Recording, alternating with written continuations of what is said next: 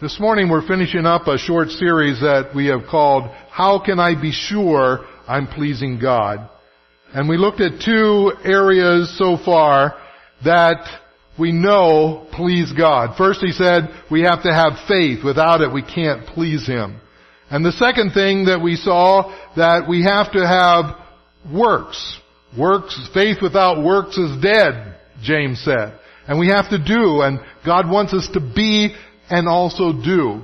And this morning, we're going to continue and look at a third area. I've never really got into playing the stock market and working that kind of thing, but I've had friends that have been involved in that. And one of the things that they say about that is if you're going to invest in the stock market, you have to ignore the ups and downs. You have to look at the long-term picture. And if you're in there at every up and down, you'll never make it. You'll never survive. And that same idea could be translated into life. That life has its ups and downs, but we have to look at the long haul. The sad thing that in our technologically sophisticated world where everything is speeding up and going at a faster and faster pace, people don't like to look at the long term. We live in the now.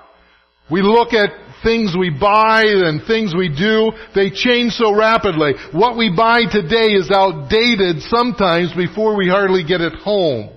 And so it's hard to look at things in the big picture and the long view. We don't like to make commitments. Our culture just gets more and more into this thing where we don't want to make commitments. We don't want any long-term contracts, and they're always trying to lock you in to something longer than we want to be locked into, whether it's your phone, whether it's maybe even a job, whether it's a marriage. I just read recently where some are wanting to establish a new kind of marriage that is kind of a contractual marriage, that we'll get married for 5 years. And then at the end of 5 years we can renew or we can go our separate ways. Okay? That's what some are thinking. We don't like to commit to those laws. Sometimes we don't even like to commit to God and His kingdom. We have an operational attitude of, I want to keep my options open. I don't want to be tied down. I don't want to commit to anything because life is a buffet and I don't want to get to the end of the line and my plate's full and I can't take something else. So I just won't commit. The fact is, we can't live life without commitments. Really, we can't live without making some kind of commitment. If you ever buy a house, we're in the process of buying a house, and we find out the bank wants a commitment. And they want us to commit until the whole loan is paid off. Can you believe that? We get married, and that's a commitment. You can't do anything from getting your driver's license to signing up for a class or whatever that it doesn't take some kind of commitment. Nothing ever great happens without making a commitment. And if we go through life without making commitments, what happens is we just end up drifting without a focus. And so in this series this morning, we're ending up with one thing that pleases God is a life of commitment. Commitment. In 2 Chronicles chapter 16 it says, For the eyes of the Lord range throughout the earth to strengthen those whose hearts are fully committed to Him. Over in Luke it says, Jesus said, No one who puts his hand to the plow and looks back is fit for the service in the kingdom of God. What's he talking about? Commitment. So what does the Bible say about commitment? Nothing affects your life more than the commitments that you choose to make.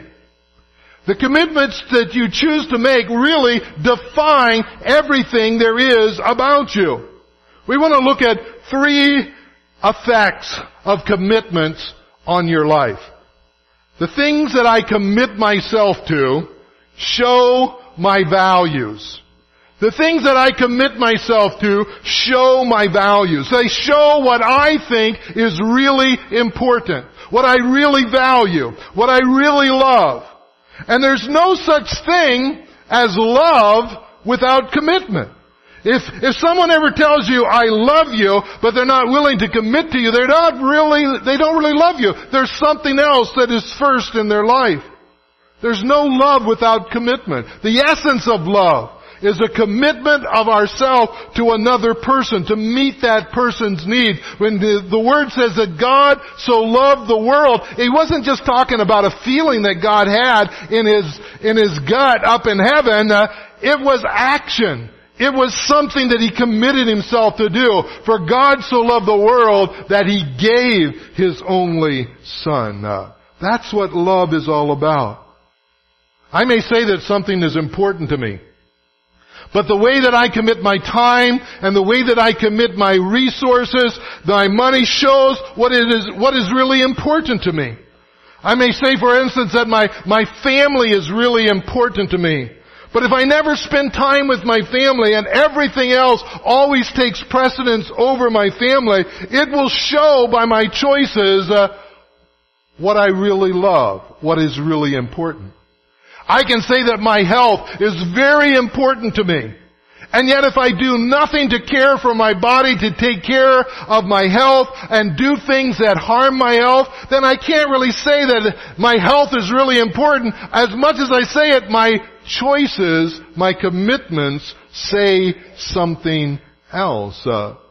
And so if I don't make commitments, I'm saying that thing is not important.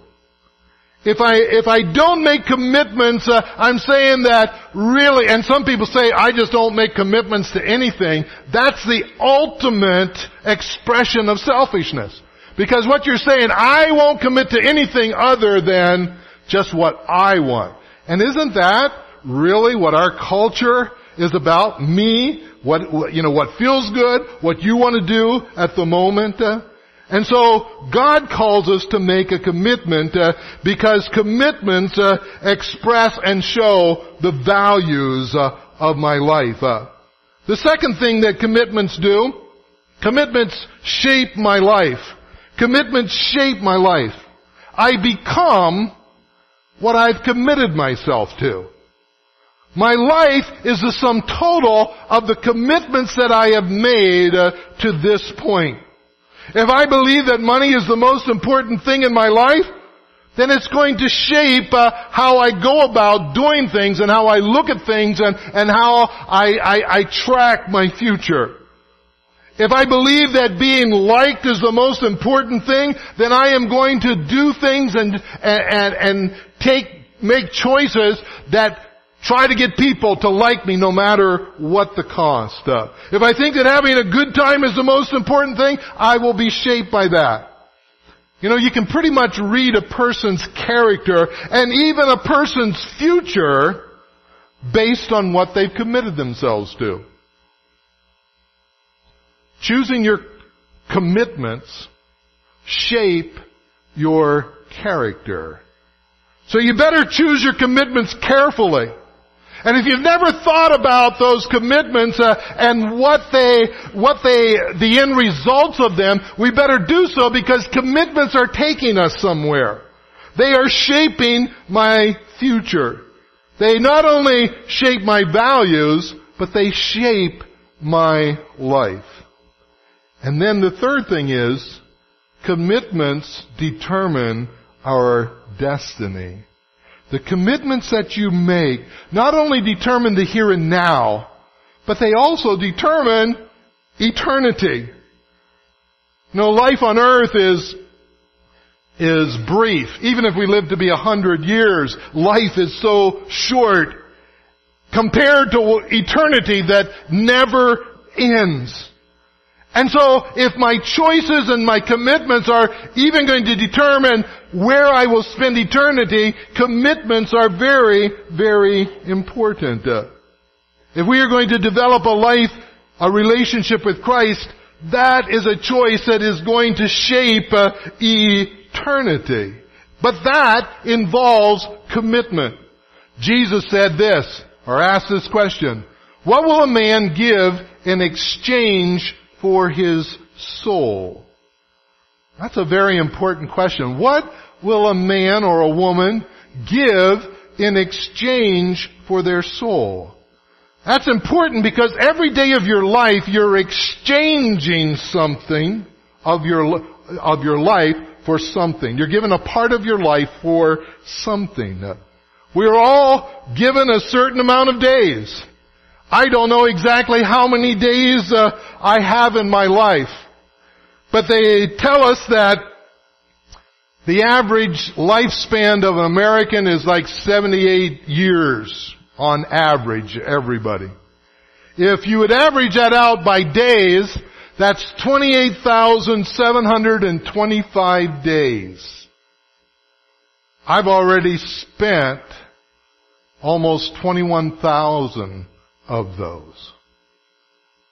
When you start thinking of it like that, it's like, wow. These days that I have left are really important. Okay? If I live an average life, I only have like 7,000 more days. I've already spent 21,000. So 3/4 of my life is gone. What am I doing? Don't you think that if I look at it like that, I'm going to start thinking, okay, today is important, what I do today, because I only have a few of these left. Every day we wake up, we exchange life for something.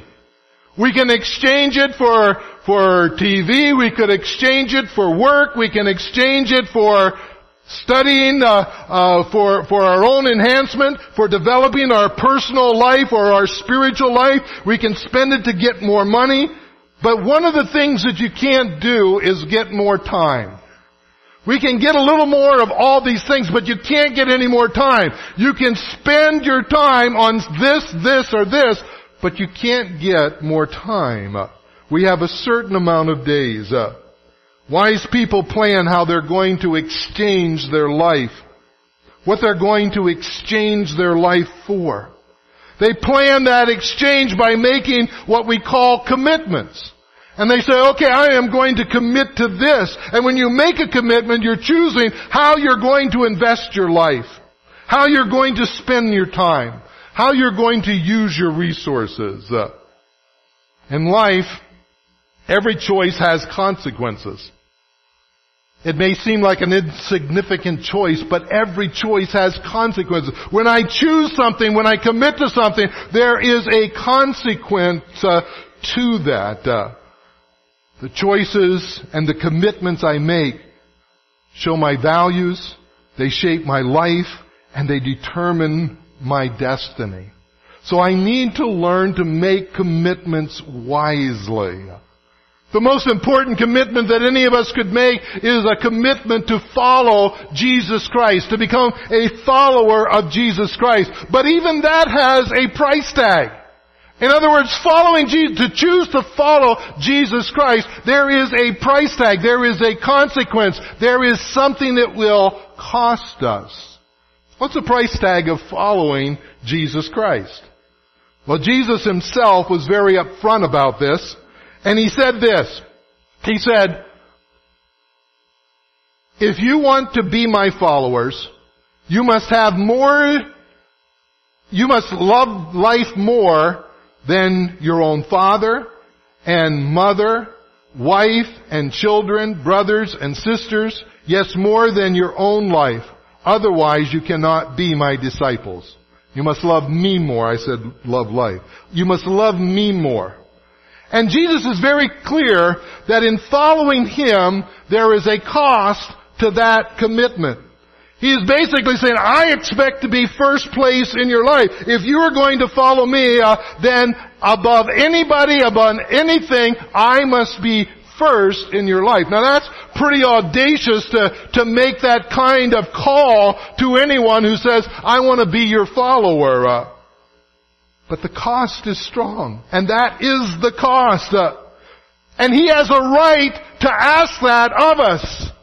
He is the one that created me. He is the one that made me. He loves me. He has a plan for my life. He died for me on the cross. And He says, I demand first place in your life if you're going to follow me. Now some people look at Jesus as a piece of the pie. Their life is a pie. And Jesus is a piece of that pie. Slice might be career, another slice might be a relationship or family, another slice is my dreams and the things I want to do. And then in there somewhere, there is a slice of life that is Jesus or religion or church. And we say, okay, I'm going to give Him that piece. Now, Jesus, you have your piece. Now you should be satisfied. But Jesus says, no. I'm either number one or I'm nothing. I demand everything. I don't want to just be a part of your life. I want to be your life. Jesus is not just an appendage that we tack on, like the end of our name, have another little thing that we are. I'm a Christ follower. Some people look at it kind of like the country western show in which, there's a song about cheating and there's a song about maybe drugs or alcohol and a song about truck driving and then, and let's have a gospel song here to end it out. And just kind of like, appeasing to everybody and all of our natural feelings and we want to do this, and we want to have Jesus and go to heaven when we die. If Jesus is not Lord of your life, then He is not Lord at all in your life. C.S. Lewis said this, if Christianity is untrue, then it is unimportant. You see, if the Bible is a lie, if it's just a myth, if Jesus really isn't God, if He didn't rise from the dead, then really what are we doing here this morning? What are we doing here? Let's just go home. There's other things that we could be doing on a Sunday morning if it's untrue and if it's unimportant. On the other hand, if Christianity is true, then it is of the ultimate importance. And it deserves everything that we've got. It's more important than your job. It's more important than your family, your career, your goals. It's the most important thing in your life if it's true.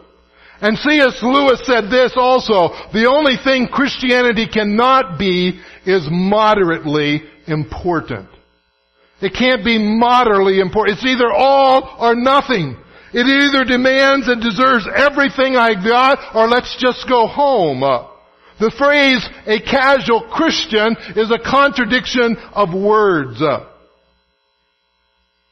I remember when we were down in Kentucky living many years ago, a neighbor boy came all excited, coming into our yard. We were out there working, and he was all excited, and he said, guess what?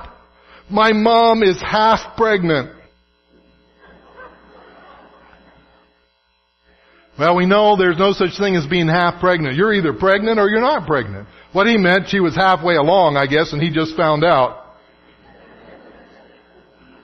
But some of us think that we can be half pregnant, half committed to God. And there's no such thing as just being halfway committed because we're either committed or we're not committed.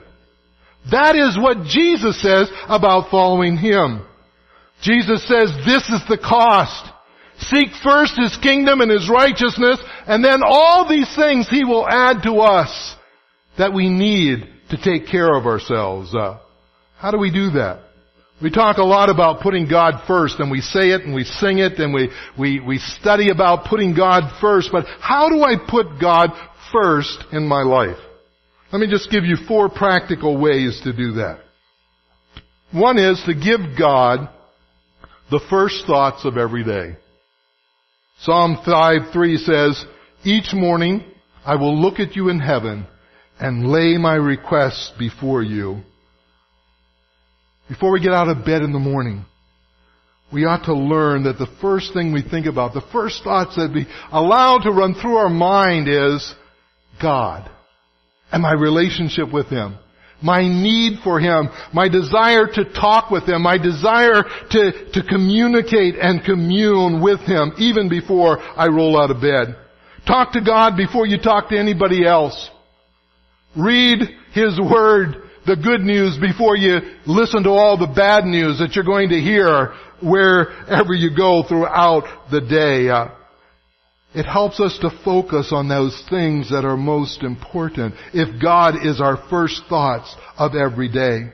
And one of the ways that we can make God the first thought of our every day is to make Him the last thoughts of every night. How many times have you gone to bed and had some ditty song going through your mind, and you wake up and the first thing you hear is that song going through your mind because it was the last thing you thought about? And so it is, our mind is kind of like that. We turn it off and we kind of pick up where we left off the night before. And if we end up talking to God and thanking Him for the day and laying ourselves out before Him, we'll be in a mind to start that next day with Him. Give Him the first thoughts of every day. And then give Him the first day of every week. First day of the week is Sunday. And we come and we worship together on the first day of the week. Do you know why we worship on the first day of the week? Well, every Sunday we're celebrating Easter. Every Sunday it's a celebration that Christ arose from the dead on the first day of the week. And we come together to celebrate that, to remember that, to thank Him for that, to connect with Him because of what He has done. And so we spend our days throughout the week running for ourselves, doing what we need to do. But we need to stop every Sunday. And you know, whether we are here or whether you're on vacation, I don't know. When you go away on vacation, do you find a church? Or is it like, oh, well, it's not important today. I'm not home. We need to commune with Him. We don't go to church because everybody's watching and know whether we're here or not. We go to church because we want to commune with God. Give Him the first day of the week. And then give Him the first 10% of every paycheck. That's called tithing. One of the ways that we honor Him is to put Him first in every area of our life. And one of the areas that we find many times hard to do that in is in our finances, but it is a clear reflection of where our values are. Does He come first in our paycheck? We give because of our gratitude for what God has done in our past. We give to keep our priorities right in our present. And we give to focus and have faith for the future that God has called us to. You want to know what's really important to you? You want to know what you really love? I challenge you to go home and go through your paycheck or your checkbook or wherever you keep the records of your spending for the last month, for the last year. And you will see what's important to you. You'll see what you value most. You'll see what you have invested in the most. I don't care what you say is important. The way that we spend our money reflects what's really important to us. There are many things that the Word says about tithing and giving in the Bible. But one of them says this in Deuteronomy where it was first laid out. It says the purpose of tithing is to teach you to always put God first in your lives. That's the purpose. Not because God has to have your money. God can do whatever He wants to do with or without me. The purpose of giving is that I would be able to know that God needs to be first in my life. It's a way of me saying, God, you are first. Tithing is not charity. And charity is not tithing. I think we should be charitable and give to charitable things. But tithing is an act of worship. Tithing, and I come to church on Sunday morning and I give, and we give together. It is an act of worship, of worshiping the God that has given to us. And then the fourth thing is that God be first in every decision I make, that I give God the first consideration. In everything you do, put God first. And He will direct you and crown your efforts with success. Do you want to be successful? Well, this is foundational to knowing true success. Put God first in every area, and God said, I will bless the rest of your life. Does it mean that if I put God first that I will have no problems? No. But God says, I will bless. I will bless in every area of your life, and I will supply all of your needs. Put Him first, and God will give us the success that we as human beings want to have. We want to be successful, and God will give us the success that will bring honor and glory to Him. Now, there's some pitfalls to commitment. There are things that cause us to stumble. There are things that can ambush. And I want to mention two of them that can weaken our commitment to Christ. If the law of averages holds true, and the experience repeats itself, in 5 years some of you will not be here. And you won't just not be here because you've passed on. You'll be here because you've drifted away. You've washed up spiritually. You're no longer walking with God. You've flamed out. You're not growing, and you've just kind of drifted off to do my own thing. The sad thing is, as I have served here for the past 29 years, I think one of the saddest things is to sit back and remember the people that used to sit in church. But today they aren't in church at all. They've just drifted away. And the thing about it is, if we are not careful, that could be me. And I'm not just saying you, I'm saying me. I know pastors that have drifted away. I know pastors that used to stand behind a pulpit every week and preach who aren't even going to church anymore because they have drifted away and left the commitment that they have made. Why does this happen?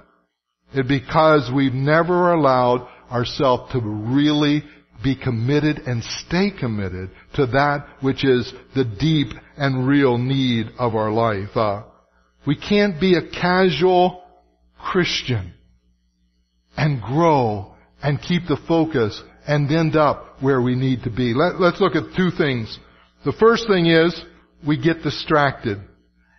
In Mark chapter 4, He said, but all too quickly the attractions of this world and the delights of wealth and the search for the success and lure of nice things come in and crowd out God. He was talking about the seeds and how things grow up when they're planted and crowd out the seed that God has planted in their life. If you look at this list, none of those things are bad. None of those things are evil or wicked. Wealth, success, nice things. Those aren't in themselves evil, and people could have any of those and still be a follower that is truly committed to Christ. But what happens is those things become the important things in life. There's nothing wrong with them. It's just that that's not the reason God put me on earth, to make that the focus of my life. And when they become the focus of my life, it means that Jesus isn't. Because I can't be focused in two places. I can't focus on that door and that door at the same time. If I do, I have problems with my eyes, right? And so, if I am going to focus, I have to focus on one thing. That's the way we were created, to focus on one. And if I allow things to distract me, it's going to take my focus off of God. What are the things that distract me from God? The things that distract me may not be the things that distract you. But I'll guarantee you that there are things in your life that you find yourself susceptible to. That this becomes to become more and more important in my life. And we can't be distracted because he said, what will happen? It will crowd out God. I've seen so many people who make all kind of promises to God and then become distracted. And God's no longer the center of their life. Don't let good things get in the way of the best thing. And then the second thing is we become complacent. We become complacent and we begin to live off of past commitments that we've made. We never keep our commitment up to date. We kind of are like, well, back in 1973 I made a commitment to follow Jesus Christ, and that's important. We have to have a start point.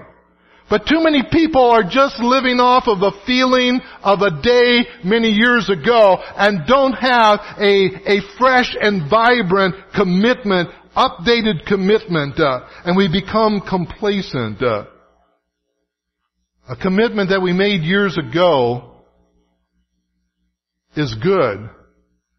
But what about your commitment to Christ right now? What is it doing? What is it impacting? How is it impacting your life? There's a story in the Bible in the book of Joshua.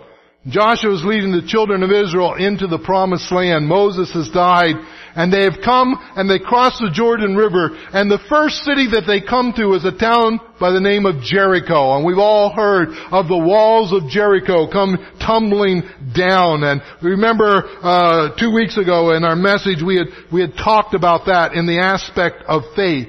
But here was a bunch of slaves that were coming to one of the strongest fortified cities in that whole region, and they were coming up to it, and how was it going to come down? Well, we remember the incredible miracle of God calling them and commanding them to walk around for 7 days, and then at the end they were to blow their trumpets and the walls came tumbling down. Short while after that, God told them to go and take the next city, the next town. It was just really a really podunk town. It was kind of like, Clearfield's the big metropolis, and Shawville down the road. It's just, there's 3 houses and you're gone. And there it is. And this little town was called Ai. And they got complacent. Listen to what they did.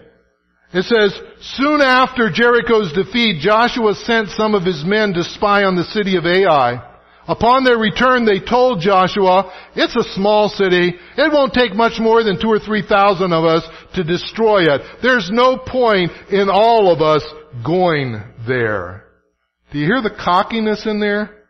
Do you hear the complacency in there? Goes on.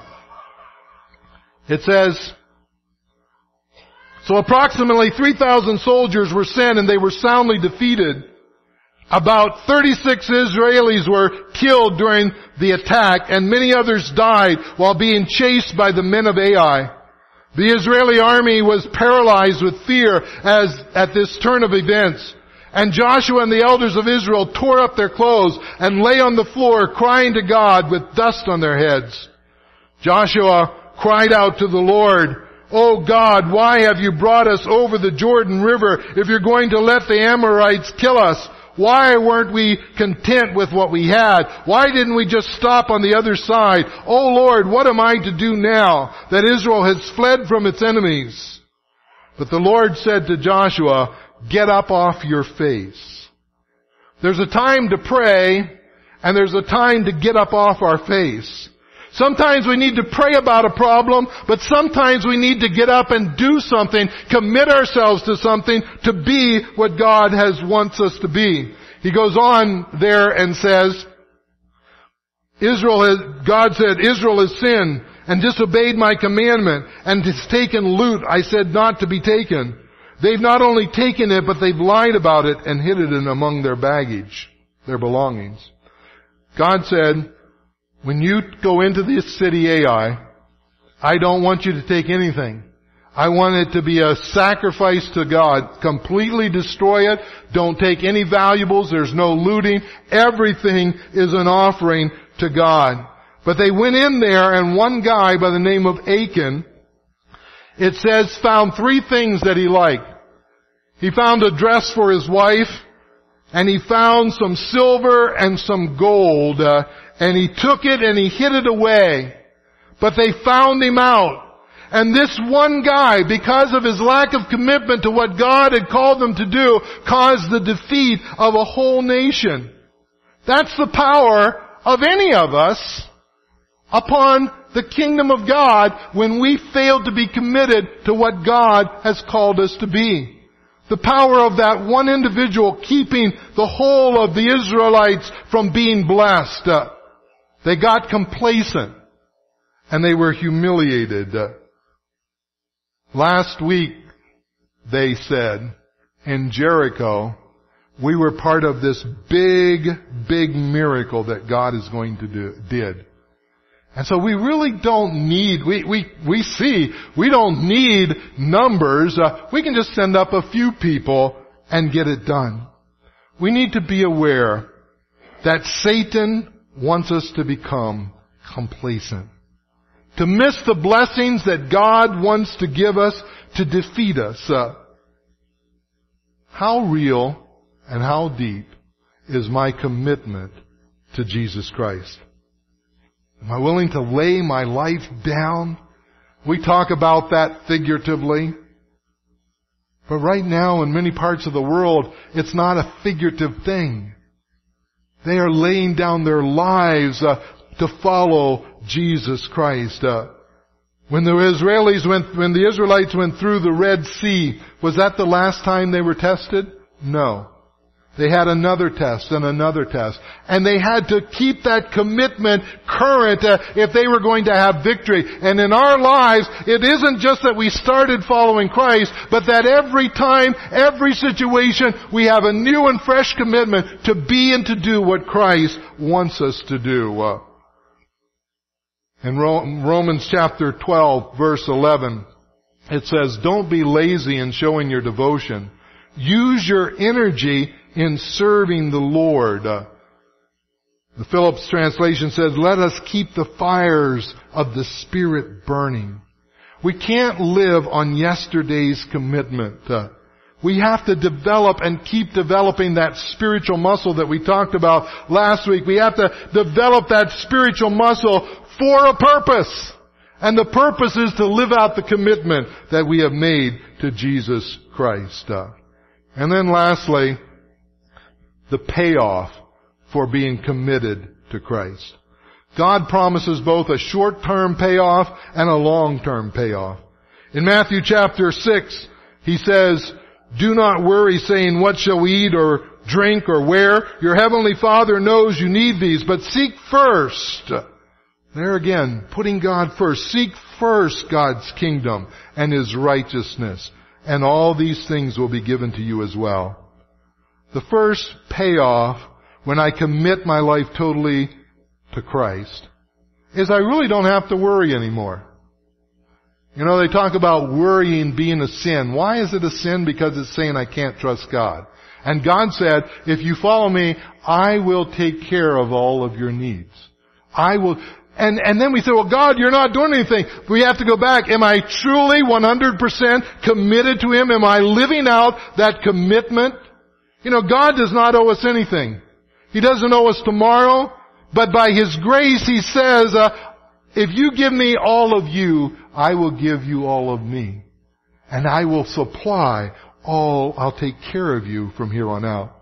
In ancient Rome, there were millions and millions of slaves. In fact, they tell us there were more slaves in the Roman Empire than there were free people. And many free people sold themselves into slavery. You think, why would I do that?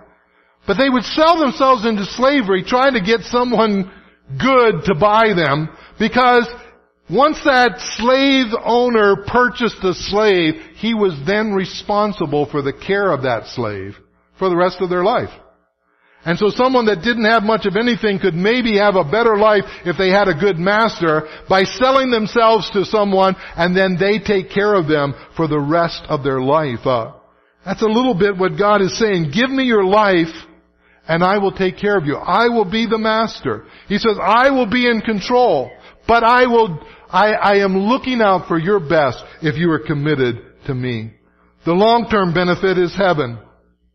And in Matthew chapter 25 it says, the master will say, well done, good and faithful servant. You've been faithful with a few things. I will put you in charge of many things. Come and share your master's happiness. God will say, well done. And He will promote us, giving us increased responsibility. And He said there will be a celebration. You'll join in the happiness of the Father forever. Are you committed? Are you committed? Are you 100% committed? Or are you half committed? Just kind of halfway committed. You know, one of the problems I think with commitment in our culture is that many times we're overcommitted. We're overcommitted to so many things that we can't be committed to anything. We have so many hours, and I see that as a part of Satan's trap in our culture to keep us from really being committed to Christ, to have so many things that need our attention. And I think that if we're ever going to really be completely committed to Christ, some of us are going to have to get rid of some of the other things in life that pull us and keep us from being totally committed to Him. Not that they're bad. We can rack up a list of things that are good, maybe even great things to do. But if we have so many things in our life that keep us from focusing and putting Jesus Christ first, then Satan is using them to drive a wedge in our commitments. The old statement that says the world has yet to see what God can do in and through and for a person that is totally committed to Christ. The very first verse that we shared was, for the eyes of the Lord range throughout the earth to strengthen those whose hearts are fully committed to Him. God is looking for people to use. He is looking for people to bless. He is looking for people that He wants to strengthen. He is looking for people that will allow Him to be Lord of his life. He's looking for fully committed people. The question is, will I be that kind of person? From the depths of my heart, I want to be that person. I want to be the person that is fully committed to Jesus Christ. I want that my life I will have made the best investment of my time, of my resources, of the energy that God has given me, that when I stand before Him, I will hear, well done, thou good and faithful servant. You know, it doesn't take great people to do great things. It just takes committed people. Committed people that are willing to keep at it until God tells them, well done. In Romans chapter 6, it says, give yourself completely to God, every part of you, and you want to be tools in the hands of God to be used for His good purpose. I challenge you this morning to not be a person whose commitment to Christ is shallow, but that the deepest thing in your life is your commitment to follow Jesus. Anybody can be superficial. To be a superficial Christian, which is, again, an oxymoron. But many times I go to church, and I try to be good, I try to be nice, and He's a slice of my life. But that we would have 100% commitment to Him, that we will have no regrets when we stand at the end of our life and look back. I want to please God. Faith pleases Him, my service pleases Him, and my commitment makes God happy. That's what He is looking for. Will you be that kind of man, that kind of woman? Shall we stand? Father God, we bow in Your presence this morning. And we thank you that you are our God. Lord, we want to please you. We want to make a smile on your face as you think of us and look at us. Lord, I pray that we will evaluate the various areas of our life, our faith, our service, our commitment. And Lord, that we will allow you to be Lord of everything. That we would not look at this relationship with you as just somewhat important, but that it is the most important thing in our lives. We ask now that as we go out of here this week, that you will remind us over and over as we make choices, the importance of those choices upon our character and our future and our destiny.